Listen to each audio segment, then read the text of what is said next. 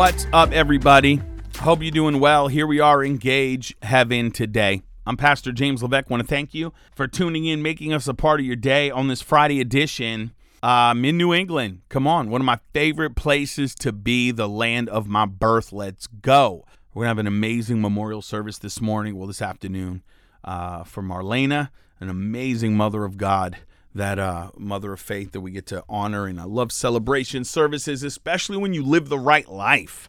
I've done a lot of funerals for people that didn't finish strong, but to see somebody that ran her race well is so encouraging to me. And then tonight, we're going to do a miracle night in West Haven. We're going to go for it until I take off tomorrow back to Florida for the weekend. Today, Martyr's Message, February 17th, Martyr's Message. 2 Corinthians chapter 4, verse 13 says, "We do this because we are convinced that he that raised Jesus from the dead will raise us up with him, and together we will all be brought in his presence." I love it.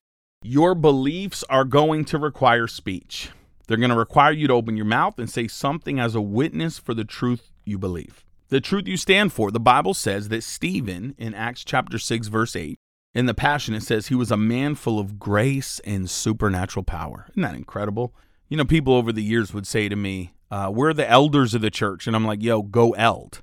You want to find the elders? Find me a man full of grace and supernatural power, and then go eld. How about that? Stephen performed miracles and spoke with authority. As Stephen was dying as a martyr for his witness, Scripture says, Acts 7:55, he saw Jesus who stood up at the right hand of God. Can you imagine that? What an honor to see. Jesus, everything you see in the Bible says that Jesus was seated. He was seated. He was seated. Here was the moment that he stood up. Jesus stood up as Stephen was being martyred. See, the truth is leaders today accept every wind and doctrine because they want to appear to be tolerant. What you tolerate is going to dominate you, because while we're trying to fit in and make everybody happy, worldly trends are infecting the church. It's time the church gets her voice back. It's time the church shares the message of worth martyrdom. Come on, what's the message in your life worth dying for? Somebody asked me a long time ago, they said, how come we don't see as many martyrs today? How come we don't see that real persecution for faith? And although of course it's here and you can find it and it's real, there's not many people living a faith worth dying for, to be honest with you. And contrary, somebody say, oh, I don't want to be a martyr, I'm scared. You wouldn't be a martyr.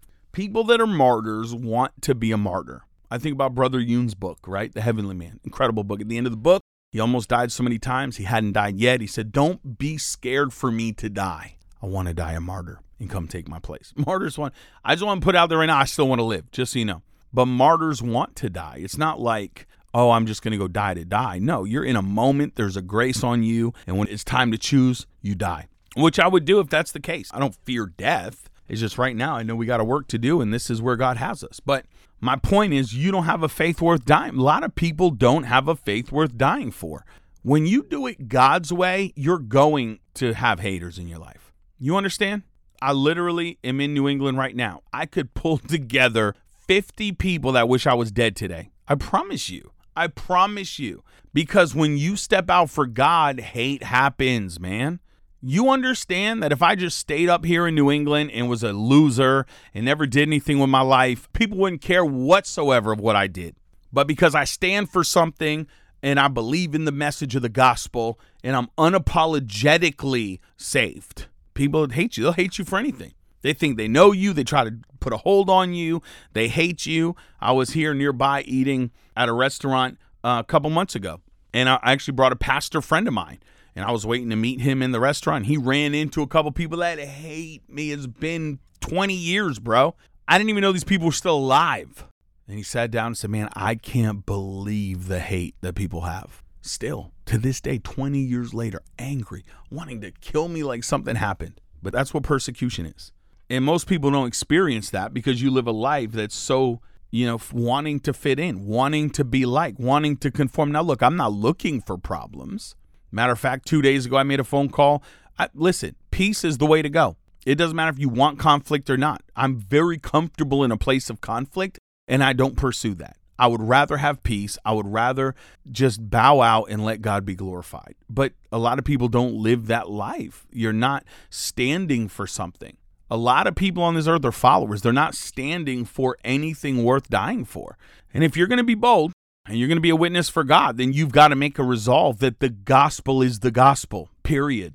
Our church in Madeira Beach, Florida is right near St. Pete. St. Pete has more alternative lifestyle, transgender, every other weird stuff you can imagine. I love everybody, but don't get it twisted. I'm not here for you to accept what I believe, right? The Bible's very clear what is sin and what isn't, period. And I'm not going too crazy because children listen to this podcast every day. But you have to be bold about what the Word of God says and stand on it unapologetically, period. You can't. If you want to compromise, you're going to hurt and lose in life. And so we're not going to tolerate these things. It's a martyr's message. What does that mean? I don't want you to get killed. I'm not looking for you. But you better stand on a faith that will be persecuted, period. And you don't respond. God sets the table before your enemies. It's a beautiful meal. But you be faithful to what God's called you to do, and don't worry about the people that are going to say anything about you. It does not matter. I go to sleep with peace tonight. I'm going to travel back to Florida in peace tonight. And the reality is there's a lot of people that are upset. That's fine. They were upset at Jesus. They're going to be upset at you. And that's just the way it is. That's it for today. You're going to have an incredible weekend. Can't wait to see you guys back on Monday. We're so fired up. We're going to be talking about a renewed heart. Can't wait. See you then. Have a wonderful weekend. Thank you. Tuning in this week with Engage Heaven Today. I'm out.